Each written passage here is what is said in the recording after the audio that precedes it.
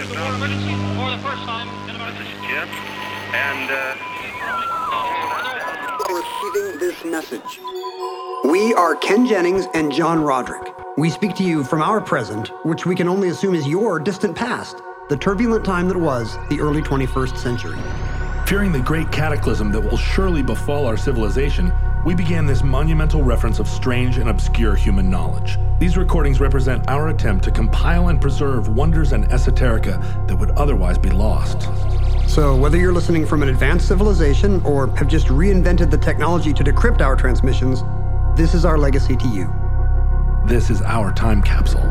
This is the Omnibus.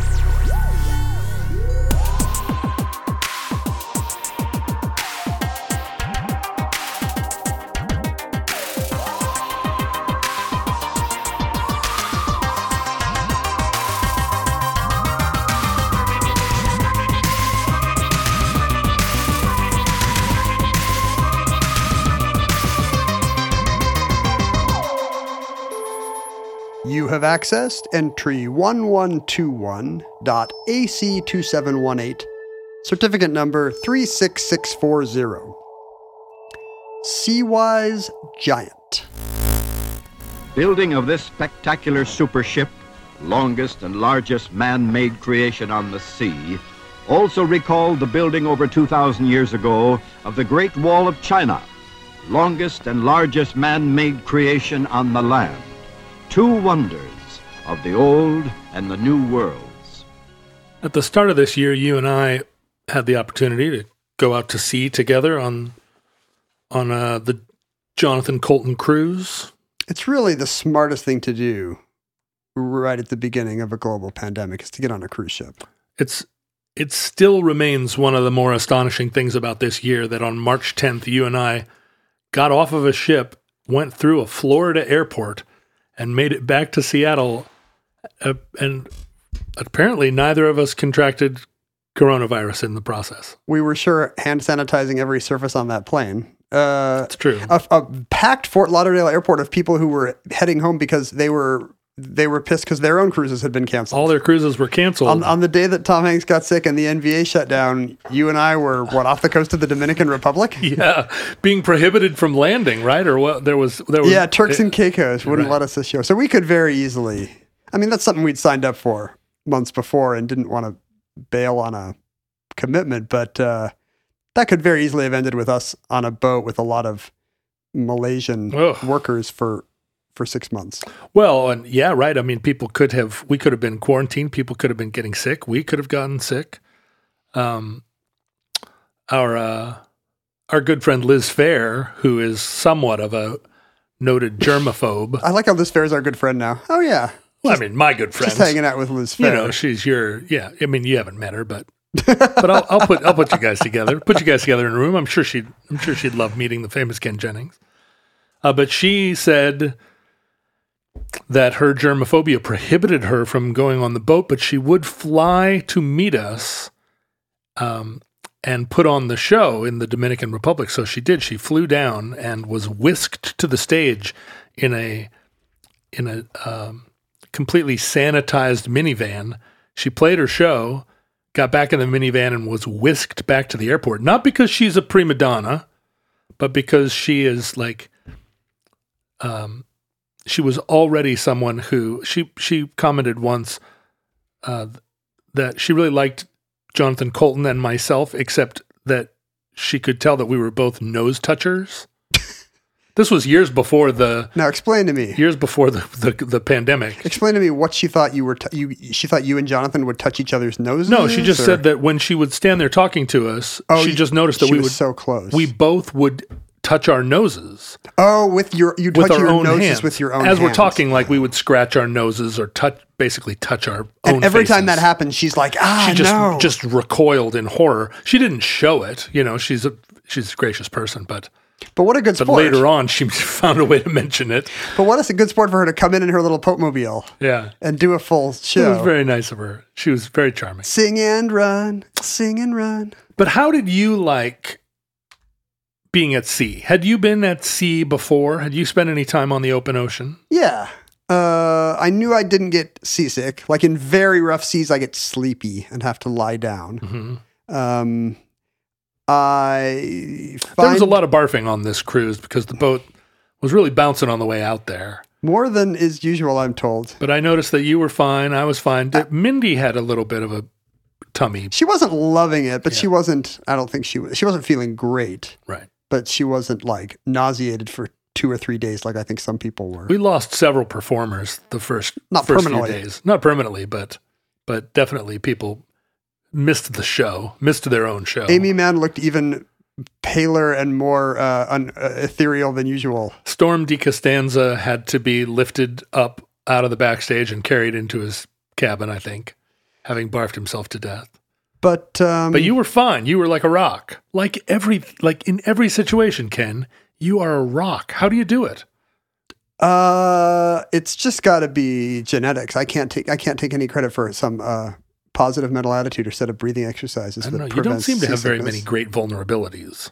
Seasickness is not one of them. That's for sure. You can't affect you by yelling at you on Twitter. I have no emotions. That's right. I've yet to be able to get under your skin. I spent years tamping down all my insecurities and just trying not to think about them, and that really helps. Apparently, it works for seasickness too. Who knew? When I called you a eugenicist, you got a little mad, but it was barely registered. You called me a eugenicist, and I got out my calipers and I measured your skull, and I was like, "I'm not taking that from you. I'm not taking that from you, monkey boy." What did I think about the open ocean? What was the longest you've been on a ship? I went to Antarctica a couple of years ago. Right. And those are rough seas. That takes 2 or 3 days to cross the Drake Passage in really rough seas. And you're on the ship for most of the resulting time. You take day trips to see penguins and ice floes and whales and research stations. But you're on the ship for the better part of, I don't know what that was, 10 days maybe. Mm-hmm. And it's a little claustrophobic. Like the view is nice. The view on deck is nice at first, but when you're out of sight of any land, really the view on the ocean is what? It's a line. It's a blue line. There's not a lot going on. It's really what you're looking at is really the weather, right? I mean, the view from a ship is either like the infinitely fascinating fractal patterns of waves cresting, or the sky. I find that soporific very quickly, the waves. It's not like there's an endless parade of new things, flying fish and volcanoes and sea serpents. It really is just, this morning there were no clouds over there. Right. And now there's clouds over there. Right. So it's refreshing at first to be at sea, and you see why people talk about the healing, going to sea for the healing air, or maybe the freeing emotional quality, maybe the creative bump of being away from things. But it's a little claustrophobic being on a boat. You're not someone who will just stare off into the middle distance for hours at a time. You start to get a little antsy.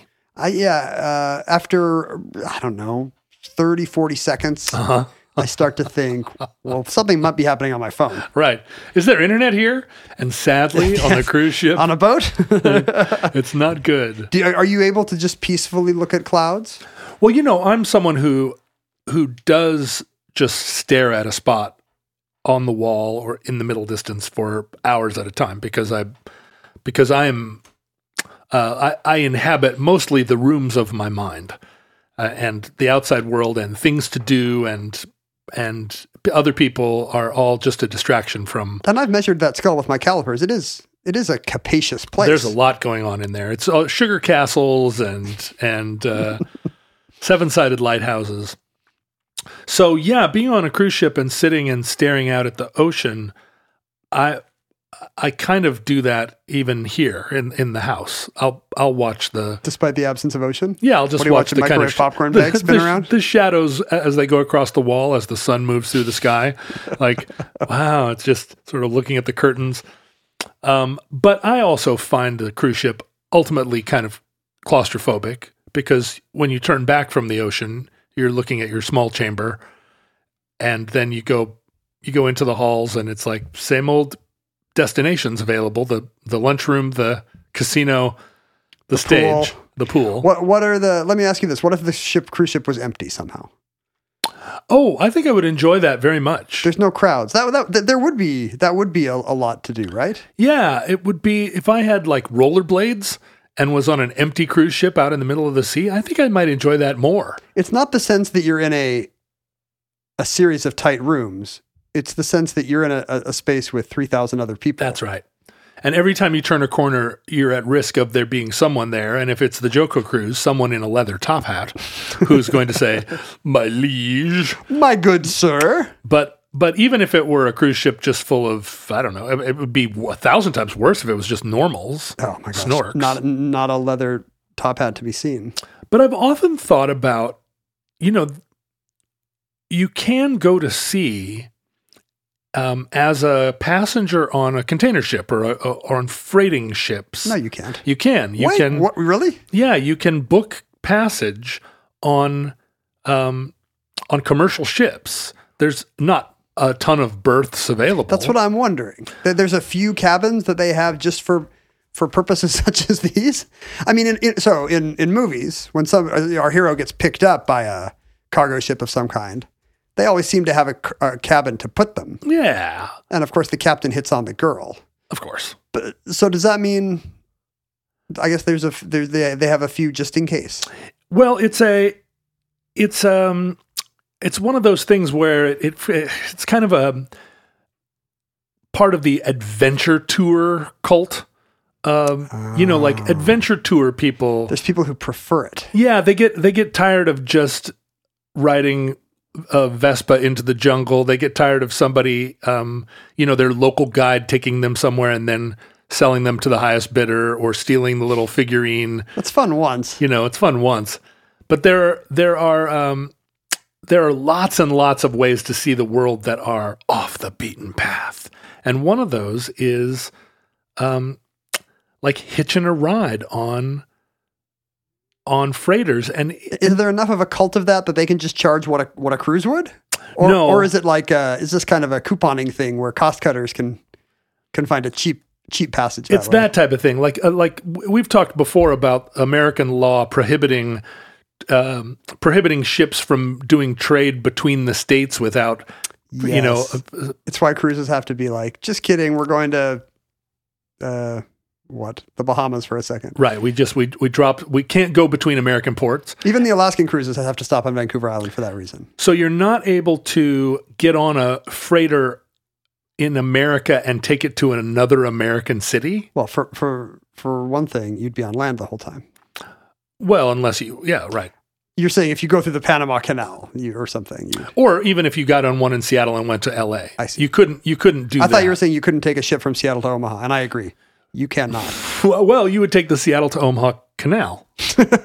Are you working on that? I am. I've been digging. I've seen the creek in your backyard. How far have you gotten? I started here, and I've been, Is somebody else working from Omaha? I hope. I'm on the phone with them. They say they are. They keep asking me to send more money, and I keep doing it.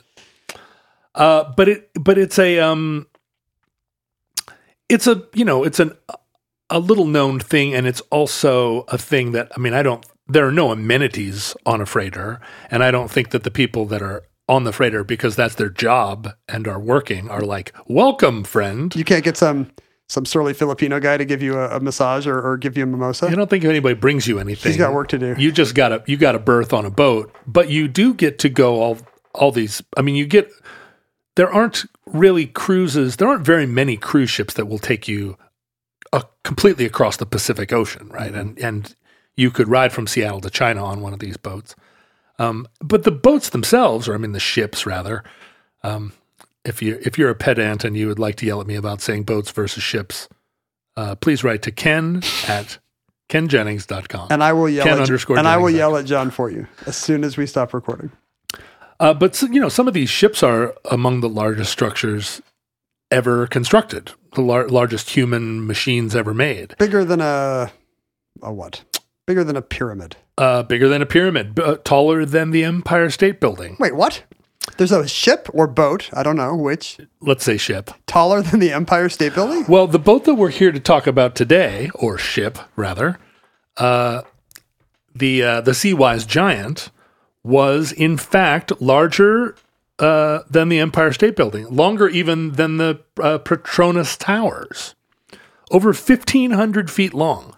Wow. The largest ship ever constructed. If the Empire State Building laid down. Oh, you were thinking I meant that the superstructure, the superstructure was taller than the Empire State Building? It went like 1,000 feet in the air. Now that How would big be would this boat have to be? That would be something. I mean, you can't get in a lot of tunnels, I guess. Can't go under the Golden Gate Bridge. No, they, the ultra large crude carriers, the biggest ships in the world are, in the case of the Seawise Giant, you could put more than 4 football fields end to end across the deck of the ship. Do you think they've ever done that? Yeah, I mean, like the first day out of port. That's got to be the first thing you try. Okay, guys, it's time to play 4 simultaneous games of American football. The winds are going to make it tough. I was actually shooting baskets up on the top deck of the cruise ship where there was a hoop. Mm-hmm. Usually it was employees out there, but I was... That was their smoking area. I was shooting baskets one day, and it really is hard. Was I telling you this? Like, there were times when, as long as the ship and the wind are moving in the same direction from when the ball leaves your hand to when it hits the basket, you're fine. But who knows where the basket's going to be if the ship is moving. But there were many times where the wind would change in between, and suddenly, I was aiming at a spot where the basket wasn't anymore. Right. So yes, do not play 4 simultaneous games of football on the Seawise Giant. No, and in fact, the way that they measure them in shipping, there's actually a football field sized tarp that they just kind of use as a measurement of ship size. It's standard practice. You make the ship and then you lay those out. You lay the tarps. Let's find out how many football fields we got. Look at this, you guys. We did it. 4 fields. But the oil tanker is the biggest form of ship. Why is that? Because I guess there's just. Well, go ahead. You were about to. I have speculate. a theory about why it would take anything that size that you were going to put containers on. Right. Would take prohibitively long time to load and unload. Right. Whereas I assume crude oil is fairly, the speed of piping it in and out of a tank is more efficient. It is now, right? And also there are a lot of ways to move product. What am I trying to say? Freight. There's other options that's the for word. Freight. And freight shipping is also a major component of the ships of the world. Those are big ships. They're big I ships. see them going up and down Puget Sound, Strait of Juan de Fuca. But in terms of transporting oil, like the efficiency of scale is so much greater. We use so much oil, and we apologize, by the way, to the future after our fossil fuels decimated the planet. Sorry, futurelings, for all the oil that we are using even now as we speak. Ken and I are sitting here in our oil-fired basement bunker. I was so worried when crude prices went down that I made plastic scale models of all my children out of polystyrene, just to use some plastic. Yeah, I every morning get up and I pour a can of oil over myself, and then I pour a can of oil down the sink drain just to clear the clogs while I sing the national anthem. I'm going to get letters because I said decimate for devastate, and I'm not going to put up with that. No. Decimate colloquially does mean to devastate. It does not just mean to remove 9/10 of something or whatever people are going to tell me. Oh, but you're going to correct the internet pedants by saying that it's a colloquialism? That never works. I'm going to pre-correct you by saying that decimate now just means to destroy a large percentage of. Right, it does not technically decimal related. Take that, nerds. The original transportation of oil was, as you can imagine, initially they thought to transport it just like any freight. They put the oil in barrels and they put the barrels on ships, but it didn't take long to realize that the weight of the barrel was 30% of the weight of the product. How recently was that? Like, up till what time were we sending oil around the world in barrels? Like, is that like 1850 or is that 1950? No. It was the mid 1800s. Okay. By the 1870s, actually, the Nobel brothers, not Alfred Nobel? Not Alfred Nobel himself, but his two brothers, Ludwig and Robert. Wait, they wouldn't even let him in on the deal? Well, Alfred was over making dynamite. I don't know. He was on a different thing. I guess if you're transporting oil, the last thing you want is the brother that's always goofing around with dynamite. Well, Ludwig was one of the pioneers of developing oil shipping. I had no idea these guys were some super family. Yeah, and they built the first like dedicated oil tanker was a boat called the Zoroaster, and it was built to be able to sail from Sweden to the Caspian Sea via a series of canals and channels. That's pretty much like your Seattle to Omaha plan. That's right. But to transport, that sort of Caspian oil all the way back to Sweden in this, and it's, it's a very small tanker by today's standards. But they sort of ushered in that the new era of building ships purposely to just carry oil. Hey, by the way, I looked up the fourth Nobel brother because he seems to not have the resume of the other two. Yeah. But unfortunately, and I thought it would be fun to see what who's the loser, nerd, runt, the Stephen Baldwin of the Nobel family. But it turns out it is not a funny story. He actually did not accomplish anything because he died at 21 while experimenting with nitroglycerin at his father's factory. Well, that's too bad. He blew up in the family business. Imagine what he could have accomplished. We'll never know. No, we'll never know. Sorry, do go ahead before I went down that rabbit hole.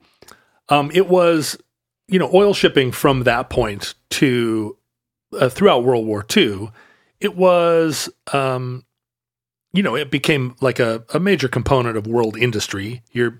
As more and more things used refined petroleum. And petroleum's only coming from, rounding down 5 or 6 places. Right. And it needs to get, even now you see that the major the major ports where petroleum is being loaded onto ships and the major ports where petroleum is being loaded off of ships, it's exactly what you would think. All the petroleum is coming from the Middle East and from South America. And refineries are in a relatively small number of places too. There's not that many destinations for crude oil?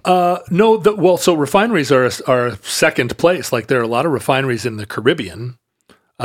Refining oil and gas is an industry in and of itself, and it doesn't require that the refineries be where the oil is. Why wouldn't you extracted. Put the refineries where the oil is extracted? You put the refineries where it's cheapest to do the refining for 100 reasons, right? Labor and environmental laws and whoever whatever nation decided that was going to be a thing that they were going to specialize in as a way of making their country an industrial zone. Like I read the other day that the Bahamas are building a new oil refinery, like at the cost of $4 billion. And St. Kitts, St. Nevis were like refining oil was a big part of the local economy. And I had no idea. It's just a industrial like field for your nation to go into. And if I were an evil oligarch, I would simply put the refinery next to the oil wells. Right. Think of all the boat time I'd save. But there's got to be extra land out there in the Saudi desert somewhere. Refine it there. And it does make sense to think that if you're going to transport a bulk cargo like that, that you would transport the refined cargo. Oh, there's less of it. There's less of it than the raw cargo. But in fact, you see this all the time in global capitalism. Like the forest products of the Northwest now, we often just send raw lumber to Asia because it's easier and cheaper to process the lumber into wood products in Asia and then ship it back to the United States. It's so crazy that whatever the inefficiency of that, it's greater than it's less than the labor and regulatory differences. I guess. That is, but it's the nature of global trade, at least now. And part of that is because petroleum remains like artificially inexpensive. In the economy of global oil tankers, at present, the cost of shipment of a gallon of gas from wherever it's extracted from the earth only increases the cost of the price of gasoline at the pump by 2 cents. Really? Shipment, you would think, was 40% of the cost, but it's not, because the economy of scale is so great and has been so honed. And that's driven in part by these huge tankers. Because you're dividing whatever the cost of that voyage is, which I assume is astronomical, over just the millions and millions of barrels that these things contain. Over 2 billion barrels are shipped annually of oil and gas around the world. And the rise of the super tanker, and the Seawise Giant is, the ultimate super tanker. But the rise of the super tanker didn't really happen until after 1956, when the Suez Canal was closed during the Suez Crisis of 1956. There was a period there. Prior to that, all ships that were designed to transport oil were designed to make it through the Suez Canal, because the oil was being produced in countries that were on one side of the Suez and being consumed by countries on the other side. I see. And these modern supertankers would have been too big. So that was the limiting factor. Suez Canal and the Panama Canal were the limiting factors. But when the Suez closed, there was a fairly protracted period of instability and insecurity in the region. And a lot of the oil transporting companies and countries. It just means you go the long way around Africa. You just had to go the long way. And when they realized that they weren't limited by the Suez in terms of what the displacement of the ships they were building, the Suez Crisis lasted long enough that they built a class of ships that couldn't make it through the canal. Well, somebody probably ran the numbers and found out that this was even more efficient. That's what happened. It takes another week or two, but right. if you can take more oil, they said, look, if we're going around Africa anyway, why not make the ships as big as 3 of these Suez ships? And they did, and they realized we don't need the canals. We can make mega boats. So that's the permanent state of affairs. It changed the shipment of oil completely. Most global oil shipment now does not use are there still the same size requirements for the Panama and Suez canals? So? Yeah, I mean the canals keep trying to. I mean, you've seen video of boats going through the Panama Canal where you could put a piece of paper between the right. between the side of the ship and the side of the canal. I mean, there are limitations, and there are ships that are built still purposely to make it through the canals, but the mega tankers don't even bother. They're transiting the world in a whole different ecosystem. And there are plenty of oil tankers that can make it through the canal, but not the big ones, not the super tankers. Do you think they excrete oil from their insides to kind of lubricate themselves through the canal? I'm sure that they use every part of the buffalo. Is somebody out there rubbing butter on the outside of the ship like Marlon Brando? Squeak, squeak, squeak.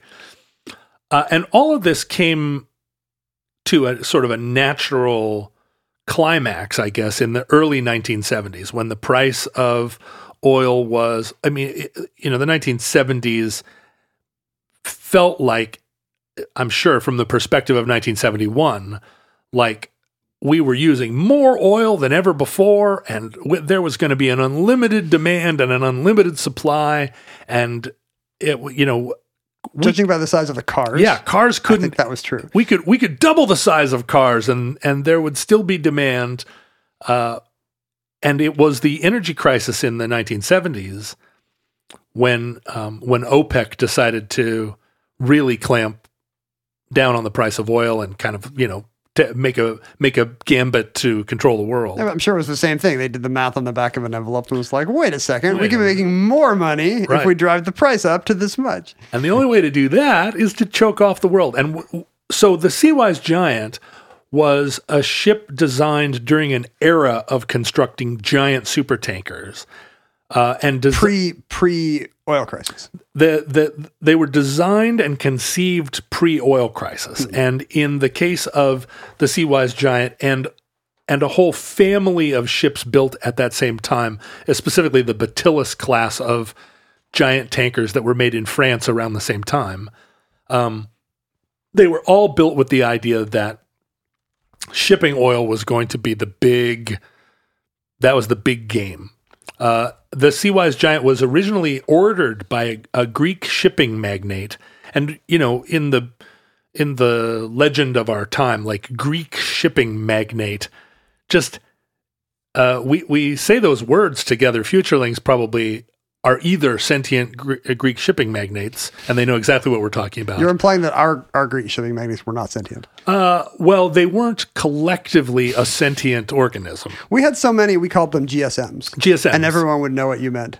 It was such a type that the villain in those Tintin comics is some comically diabolical Greek shipping magnet. That's right. They were Bond villains, but they also they also rescued our favorite first lady from a lifetime of living in Grey Gardens. Yeah. What was I don't know. Did people like Onassis? Yes, right? He's a dashing romantic figure. I don't think people like Onassis. They loved Jackie O so much that they tolerated Onassis. Cut him some slack. Right? I mean, Onassis was sort of a Prince Rainier figure, a little bit of but at least Prince Rainier is a romantic figure. It's not like, who's this guy sullying American womanhood? Well, sure, but you know, he's a little bit lumpen compared to Grace Kelly. Everyone's a little bit lumpen compared to Grace Kelly. Right? I mean, don't you want, if Prince Rainier looked like John Hamm, he'd probably be on the American dollar bill by now. We would have renamed Mount Rainier Mount Ham. Mount Ham. It's a big mountain of ham. But Prince Rainier, you know, he sort of looked like a guy that worked in middle management. Not exactly. I mean, I wasn't swept off my feet. But the original Seawise Giant, long before it was called the Seawise Giant, when its original name was Porthos, was ordered by an unnamed Greek shipping magnate. And I have done quite a bit of work to try and figure out just exactly what Greek shipping magnate ordered this ship. It was a UGSM. It was a UGSM. There have to be... Does that mean there's no record of it, or just that he's not important enough to remain in the... It did not make it into the story, and there's enough... it's enough of a mystery that there are people on the internet who have commented on the fact that, who is this guy? Why did his name never make it into the public record? Porthos is one of the Three Musketeers, and maybe kind of the large. Am I remembering this right? That he's kind of the large, earthy one. He's a dandy and a gourmet and stuff. I think. But does Porthos is he one of the Three Musketeers because that name is a reference to something in Greek? Oh, that's a history good question. And culture. I don't think that's true, actually. I think it might just be... It's just an invention of... I think it might just be a French invention, yeah. Autumn is here, John. Autumn is here, and you know what autumn Season of mists and mellow fruitfulness. You know what it makes me think of? What does it make you think of? Well, it makes me think of new T-shirts of my favorite media properties. The gift-giving season is going to begin fairly soon. Mm-hmm. And here at Omnibus, here in the bunker, we have not always done the best job at keeping a steady stream of Omnibus merch. No, it's true. Out in the universe. It's true. Our futurelings are often... they often contact us. They're clamoring for Omnibus branded merch. They're naked. They're shirtless. Yep. Because fashions change and seasons change. Seasons change and so do we. Seasons change. And now it's fall and you want some new... I mean, a lot of futurelings are t-shirt wearers, let's be honest. We are going to have a steady stream of t-shirt designs going forward. Starting this month. What do you mean a stream? Do you mean like different t-shirt designs over time? Yes, there's going to be new shirt designs every month. For October in our t-shirt store, we have brought back the 2 t-shirt designs that we had briefly available well over a year ago, whenever that was. Right. A time period so brief that many of you may not remember. Those shirt designs are now available again at mediocrity.com. That's MEDIOCRITEE.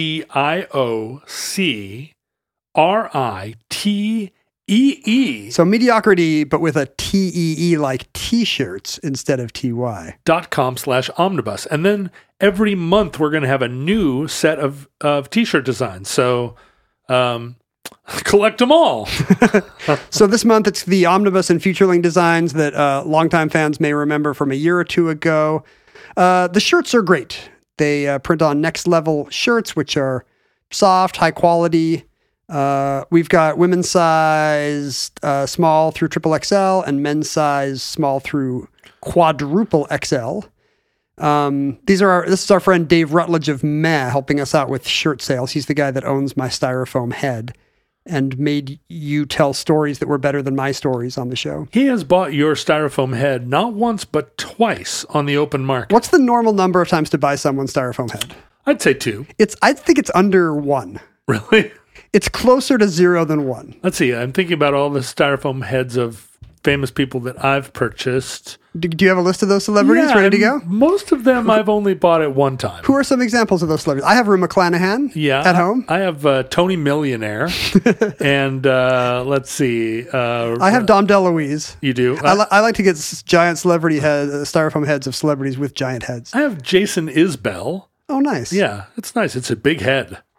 So if you are missing Omnibus shirts in your wardrobe, if you're looking for Omnibus gift-giving ideas for the upcoming holiday season. That's right, because if you order now, the shirts will be in your hot little hands or tentacles or antennae. It's true. You must be a bipedal Omnibus listener with the normal number of 4 limbs, I'm afraid. Not necessarily. If you have 8 limbs, you can put 2 of them through the sleeves of this T-shirt. And maybe drill your own holes if necessary. Drill your own holes. That's the Omnibus motto. Go check out the shirt designs at mediocrity.com/omnibus and look out for new designs every month.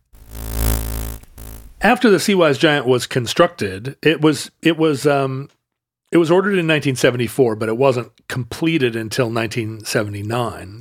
At which time the global oil economy was very different. Global oil economy was very different, and there are 2 stories about what happened to our unnamed Greek shipping magnate. In one case, he went bankrupt in the interim, and so was unable to accept delivery of the Porthos. And in another version of the story, it turned out that during sea trials, the Porthos was very big, but had some shuttering problems as it tried to come about the boat, because of its scale and design. It handled badly? And so Consumer Reports gave it the little black half little circle. Black circle. So we can't judge our unnamed Greek shipping magnate because, first of all, we don't know who this person is, and we don't know exactly why they didn't accept delivery of the Porthos.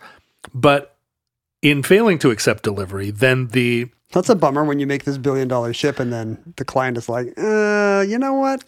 It was made in Japan by the Sumitomo Heavy Industries Corporation, and that's one of those Japanese corporations that makes giant supertankers, bridges, submarines, computers, tractors, pianos, motorcycles. That's right. Right. Where the list of things that they make just sort of boggles the mind, and you wonder exactly how can a business do these? How does Yamaha make motorcycles and pianos?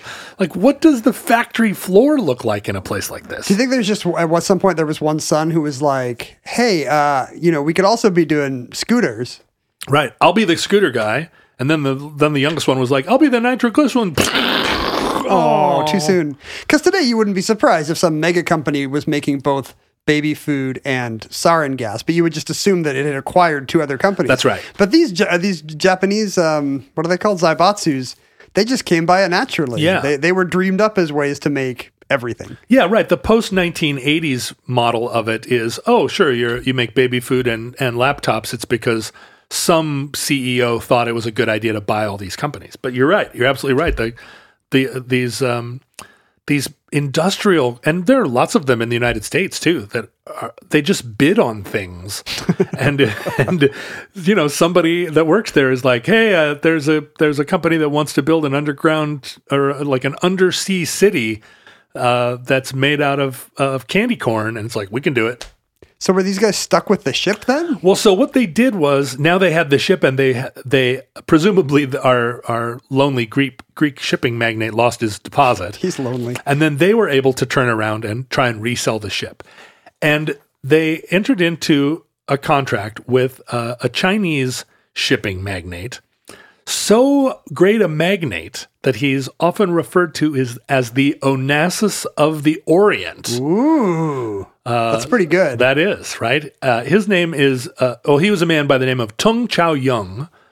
And in the way that Chinese names are inverted, with Tung being his last name and Chao Yung being his first name, when it was transliterated into his sort of English name, he was known as C.Y. Tung or Chao Yung Tung. Oh, that was true in Korea also when I was a kid. All the attorneys at my dad's firm, among the Korean attorneys, they would go by their full name, where Kim or Lee or whatever would be first. Right. But then to the American attorneys, it would be like, this is J.T. Lee, this is Y.M. Kim. I guess they thought the initials kind of... Yeah, made him sound businessy. Some uncanny valley between Korean name and American name, I guess.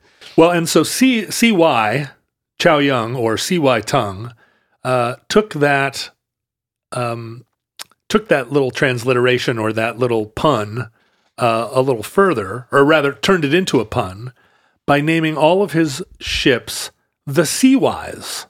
Oh, because they're Seawise. They're Seawise. They belong to CY, but they're wise of the sea, or they are wise in the way of the sea. Seawise, Seawise. I mean, Seawise is an actual word in Webster's, right? Meaning like nautical or whatever, like right.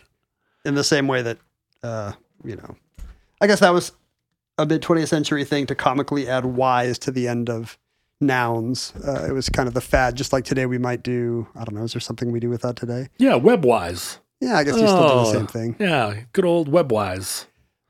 Or, so what CY did was he said, so CY at one point in his life owned 150 ships. Like he was a major player in the global shipping industry.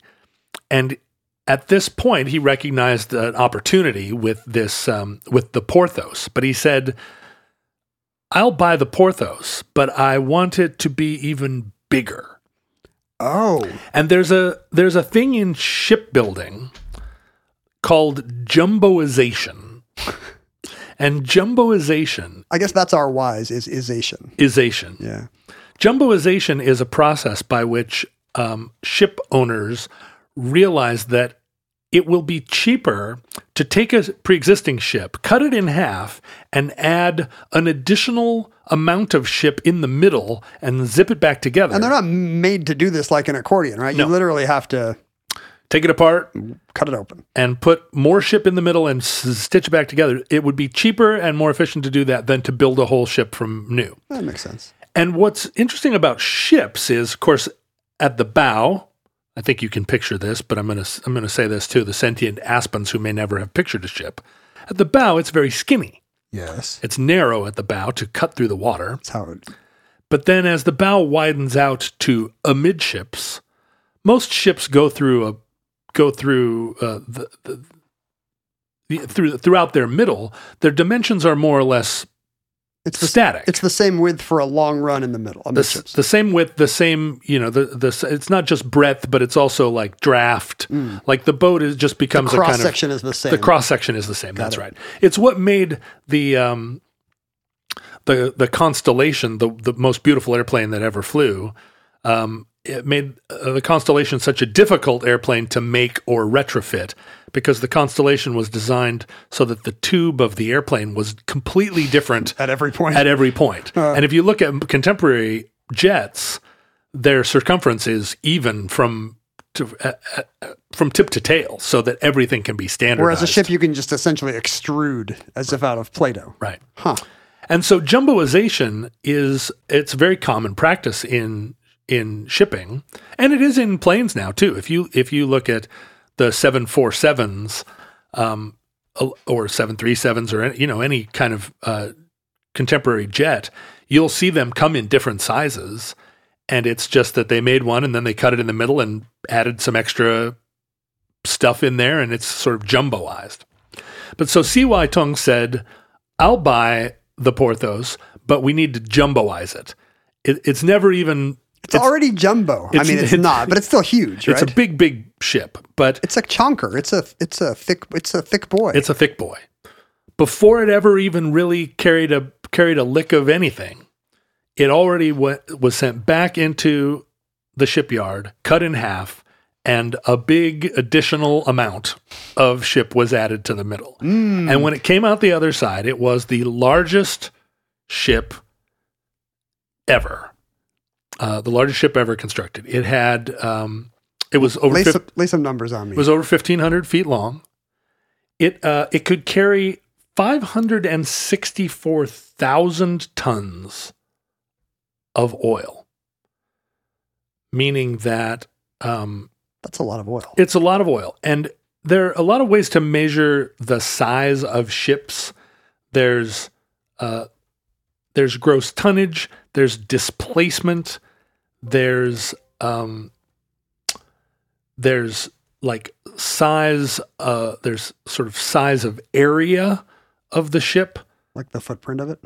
The footprint or rather the sort of air contained within the structure of the ship. That's different than displacement, depending on how low it rides, right? It is, right. Like the aforementioned Batillus class supertankers, which were built in France during this same period, they had a larger gross tonnage, but in shipping, gross tonnage doesn't measure weight. It's a measurement of area. Of volume. Tonnage is a measure of volume. Gross tonnage in describing the construction of a ship is a measure of volume. And so the Batillus class had a larger gross tonnage, but it was the Seawise that was both longer and had a greater capacity and a greater loaded displacement. It had a displacement of 657,000 odd tons. What about its capacity to love?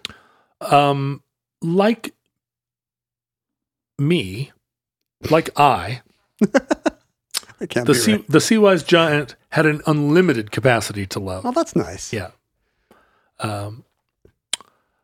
Curiously about this ship, or maybe curiouser and curiouser, when it was fully loaded, it had a draft, which is to say it sank down into the sea. How deep it goes? 81 feet, which made it ineligible to transit the English Channel. Because it hits the seabed? Yeah. Or to navigate the English Channel, it would require, you can't just steam through it, right? You'd have to pick out a path, and it's too long. It could not turn those corners? To turn the corners. Oh my gosh. So it was excluded from even traveling through the English Channel. I've had parking spots in parking garages like that, where, the car is, there's no way it can get in there. They painted those lines on the ground, but those lines do not represent anything in reality. That's right. They represent just someone's imagination. That's crazy. Yeah. But I guess there's still enough deep water ports that a boat like that can get into. So a ship. You know, what it's trying to do, what its job in the world was, what C.Y. Tung imagined it doing was going from an oil processing, an offshore processing place in Qatar and taking that oil to Long Beach, California, or whatever, and just dumping it and causing a huge spill. That's right. It doesn't even have to dock. It's just a point-to-point transit. This doesn't have to be agile. It doesn't have to be multi-purpose. If it can just take this, plus 500,000 tons of oil from place A to place B, it will be cost-effective.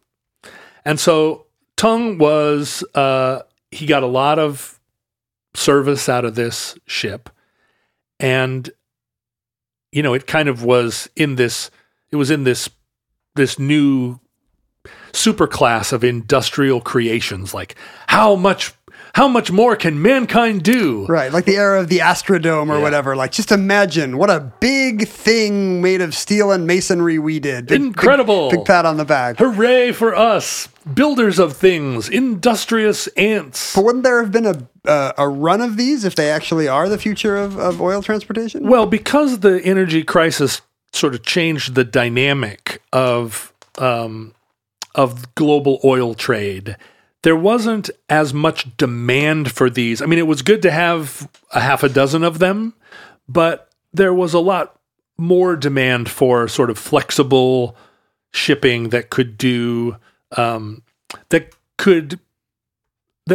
More weren't routes that and- weren't confined to this. For instance, the Exxon Valdez. That's my definition of a successful oil tanker. Tell me more. The Exxon Valdez was, less than half the size of this ship. Luckily. And that's right. And the Valdez, but this is... And you can drive it drunk, which is amazing. You can't actually. 0 for 1.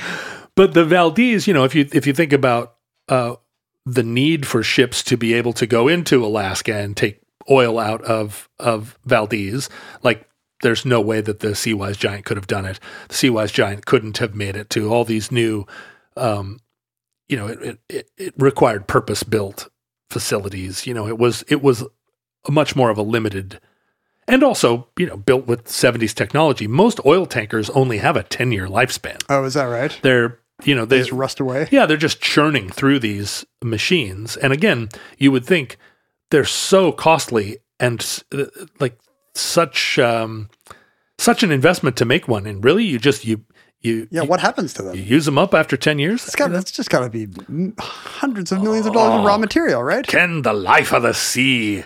Oh, it wears a man down. It wears a ship down to a nub.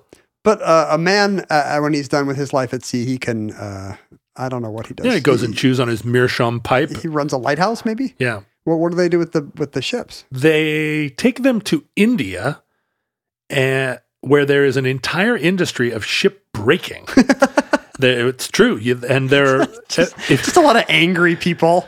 Like, this is the only job I love. I could do anything, but I just like hitting hulls with hammers. There are these wonderful wide beaches in India where it's a very shallow, gradual beach up to, and sort of beaches as far as the eye can see in every direction. And rather than use them as vacation destinations for whatever reason, many, many years ago, an industry developed there where people who wanted to get rid of a ship would sell their ship to a shipbreaker. The shipbreaker would, and I've watched 100 of these videos, and they're some of the greatest videos. They line up the ship at the beach. They put the throttle forward. The ship just churning runs itself, and these are giant, giant tankers, runs itself right up on the beach. The beach is covered with guys in their dungarees. Are they trying to see how far it can get? Is it like the discus throw? Just try and get it as far, they do it at high tide. They try to get that ship all the way up on the beach as far as they can. And then as the tide goes out, the people whose job it is to take this boat apart just start taking it apart. Does the guy who aimed at the beach and put it on full throttle, does he stay on the boat? Must. I mean, somebody's got to ride that boat up the beach. He's got to hang on. I would think that would be the greatest job in the world. The pilot who ends up, being the final pilot of every one of these giant ships. I mean, you really don't have to worry about crashing. Like that's right. If you don't crash, you get fired. Yeah, get in here. You didn't crash that boat. You want to get it as far up the beach as you can. I mean, what a hot job. Anyway, I highly recommend watching shipbreaking beaching videos. And then when it's up there, they just get disassembled like a team of Borg. The TIG welders come out and the guys swarm the boat. They take everything, they unbolt everything that they can do anything with, and it all gets turned into scrap metal and processed. And India is the world center for this shipwreck. Well, that's nice. It gets recycled. And that ends up being the fate of the Seawise Giant. But a couple of things happen in between its illustrious career and its untimely end, or its well-timed end. The Seawise Giant very famously was in 1988. It was taking on oil at an Iranian oil facility in the Persian Gulf at a place called Karg Island. And this was during a period where the Iran-Iraq war was really escalating. And the Iraqis mounted a daring mission where they flew 1,000 miles across the Persian Gulf in their probably Mirage fighter planes. Republican Guard.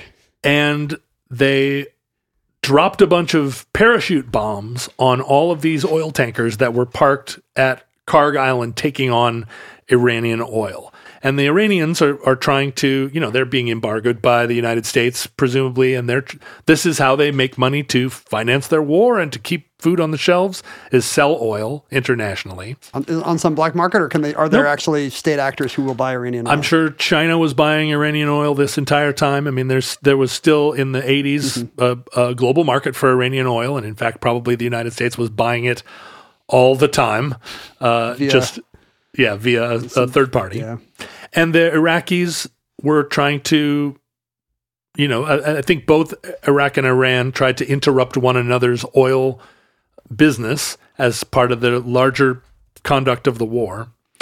And Iraq, in this case, scored some direct hits. They sank the Barcelona, which was a similar tanker, in fantastic style. It burned itself down to the waterline and sank there in place. Is this not trouble that they're not just limiting themselves to Iranian facilities, but also presumably other nations and other multinationals' expensive fleets? Well, so the rules of war in this instance were that the United States Navy would come to the aid of any ship in trouble in the Persian Gulf, except if that ship actually entered into what were called the exclusion zones around combatant facilities. And if you pull up... The Seawise Giant knew what it was getting into. Yeah, if the Seawise Giant pulls up to the pump and it's flying a big Iranian flag, the U.S. Navy policy at the time, which formerly had been just to defend U.S. ships, but the Reagan administration had recently extended it to sort of general shipping. Mm-hmm. But in this case, they were like, hey, you're it's a war between these countries and you went to one of their ports. And so you're on your own. And the Seawise Giant burned, catastrophically and sank there in the Persian Gulf. At the time, it left the largest ship then on the ocean was a ship by the name of a ship owned by Esso called the Esso Atlantic. Another oil tanker, I guess. And the Esso Atlantic had just prior changed its registration from Liberia, one of the great ship flagging nations of the world. Liberia. What's the deal? You get a good deal? Yeah. Well, you're not. If you like the country that flags the most ships in the world is Panama. Yeah. Like over 500 giant ships are registered in Panama. Liberia is second with also over 500 ships. But is it just like insurance companies in Wilmington, Delaware? Like exactly the laws are favorable? The laws are favorable. The registration fees are cheap. Labor laws. You're subject to a lot fewer restrictions. Super unfriendly to actual workers. But the Esso Atlantic had just changed its registration from Liberian to Bermudan, because if it was registered in Bermuda, then the Esso Atlantic was protected by the British Navy in the Persian Gulf. And so when the Seawise Giant sank, all of a sudden Esso Atlantic was the big player, and the Royal Navy had to protect it. But that was not the end of the Seawise Giant. It sat there underwater for a while, and it was recognized that, kind of like jumboization, it would be economically feasible to refloat the Seawise Giant and still cheaper than to build another new one. Tanker. So in 1991, a company called Norman International raised the Seawise Giant, towed it to Singapore, and rebuilt it, and launched it again as the Happy Giant. Because now... It's no longer underwater? It's no longer underwater. It's happy. It's survived to sail the seas. The Happy Giant then was sold to a Scandinavian shipping magnate, another super Bond villain type, named Jorgen Jahr. And Jahr changed the name to the Jahr Viking. That's not as good. The Jahr Viking... I liked the Happy Giant. It made me think of... Happy Giant was cute. Made me think of frozen vegetables. Happy Giant, it didn't stay the Happy Giant for long. Jahr changed it to Viking. If your name's Jahr, you really have to be a shipping magnate. Jahr, especially a Scandinavian one. Right. The Jahr Viking continued to be the largest ship on the ocean for, I guess, another 15 years. Wow. but gradually started to the ways of the world had changed. It was not efficient anymore to all the technology on it. Yeah, this 40 just years old or whatever. wasn't how oil was being shipped, and so in 2004 it was sold to a new company, the First Olsen Tankers. They changed its name to the Knock Nevis, which is one of those things that's like how they name racehorses. I have no idea, but like Knock Nevis Sounds Scottish. yeah, a little bit. Is it supposed to Oh, be? Knock Nevis. I don't know what Knock Nevis is supposed to mean. I didn't go that far into it. But the Knock Nevis did a thing that happens to these giant super tankers, where they started to use it as an offshore holding tank. So in a lot of these, It doesn't go anywhere? no, they just parked it off of some offshore loading platform and used it as storage. It's still performing a real necessary function. You know, if you're loading oil onto deep water ships, you need a place where you can consolidate that oil, both loading on and loading off. And so the Nevis sat parked in Qatar for another 5 years, starting in the mid-2000s. And it wasn't until 2009 that they realized that the Seawise Giant, the Happy Giant, the Yar Viking, the Knock Nevis had concluded its time here. Even as a tank. That's right. And so they changed its name one last time to the Mont. Is that a thing you do when you kill a ship, you change its name? Must. Because my understanding is that it's fairly risky to change the name of a ship. Because of all the superstitions. Yeah, you don't want to mess around. Although you see it all the time. People change the names of ships all the time. But I think of it as a thing that accrues to you a certain risk. I had a friend of the who got a boat in Anacortes, and he was full of stories about the new owner changed the name, but he accidentally left the old name in one place on the underside of a thing or on a drink coaster or whatever it was.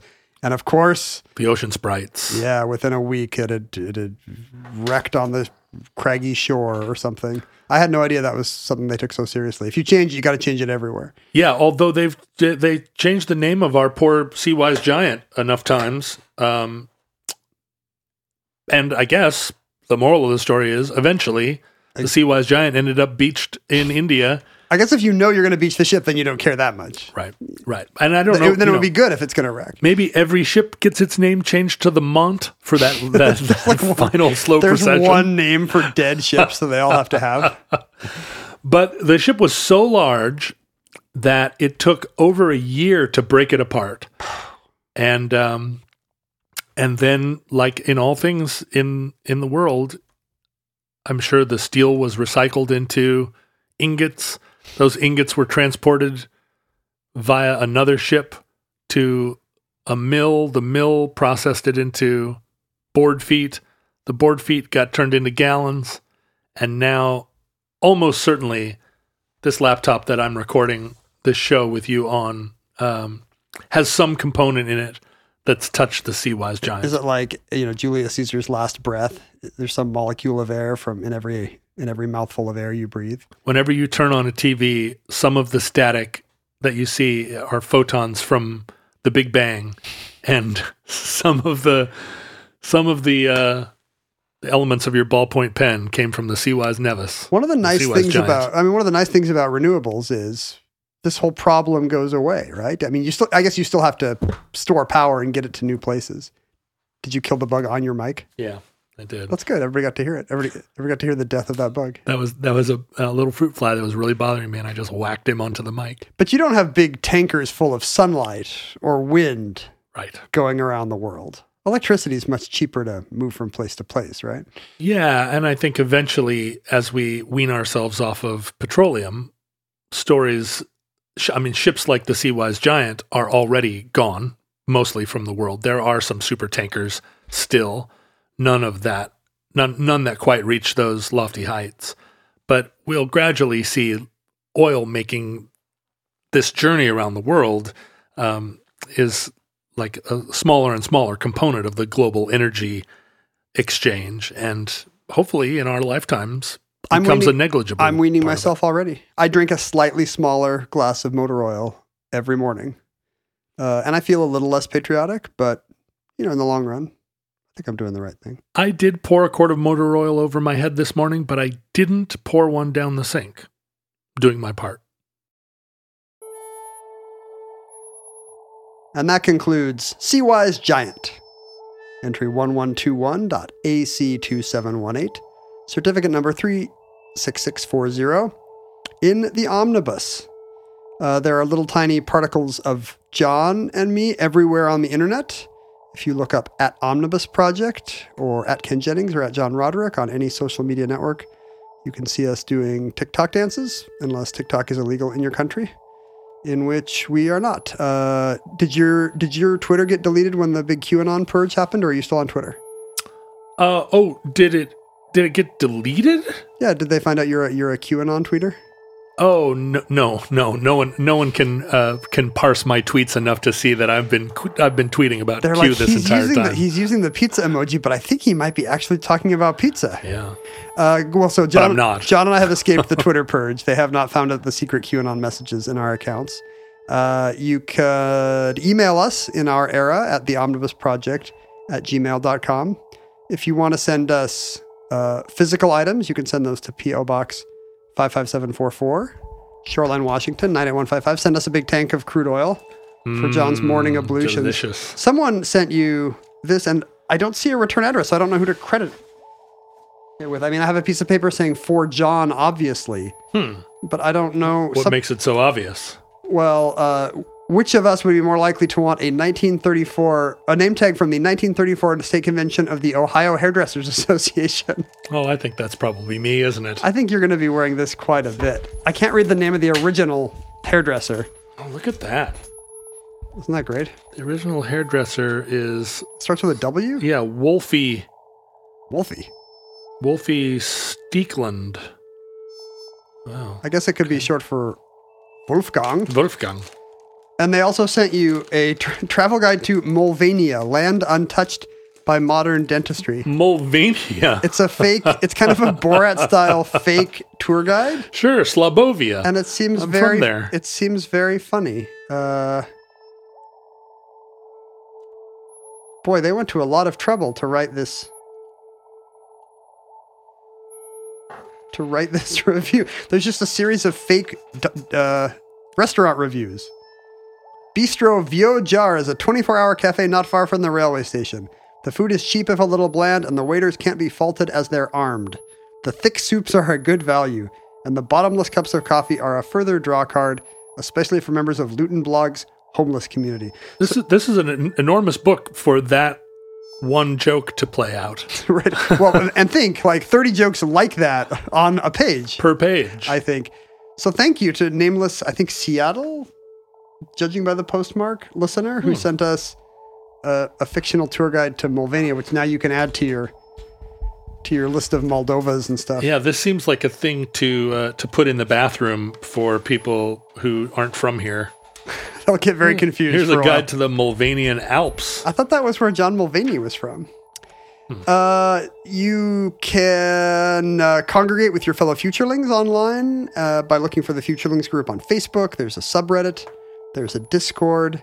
The most direct way you can support... There are many ways to support the show. I mean, just by listening to it and laughing quietly to yourself and bringing a little extra contentment into the world, you've supported the show. You could also support the show by recommending it to friends or reviewing it online. If you have the financial wherewithal, you can even become a Patreon supporter by going to patreon.com/omnibusproject and enjoying all of the fruits and perks of membership, of supporting Omnibus. You're reading about Mulvania. You don't have an outro ready to go. Yeah, even if you don't have the financial wherewithal, the cost of entry to join the Omnibus Futurelings is surprisingly low. $5 a month gets you the Addenda Show. You couldn't get a cup of coffee and Luton blog for that. That's 100% right. Try and go to the Mulvanian Alps and listen to an addenda of any kind. Do you mind if I loudly eat this apple No, while you do the outro? Please do. This is going to be a new thing I do every week. Here we go. Futurelings, from our vantage point in your distant past, we have no idea how long our civilization survived. We hope and pray that the catastrophe we fear may never come. We gave people an out so they can't complain about this. If the worst comes soon, this recording, like all our recordings, may have been our final word. But if Providence allows, we hope to be back with you soon for another entry in the Omnibus.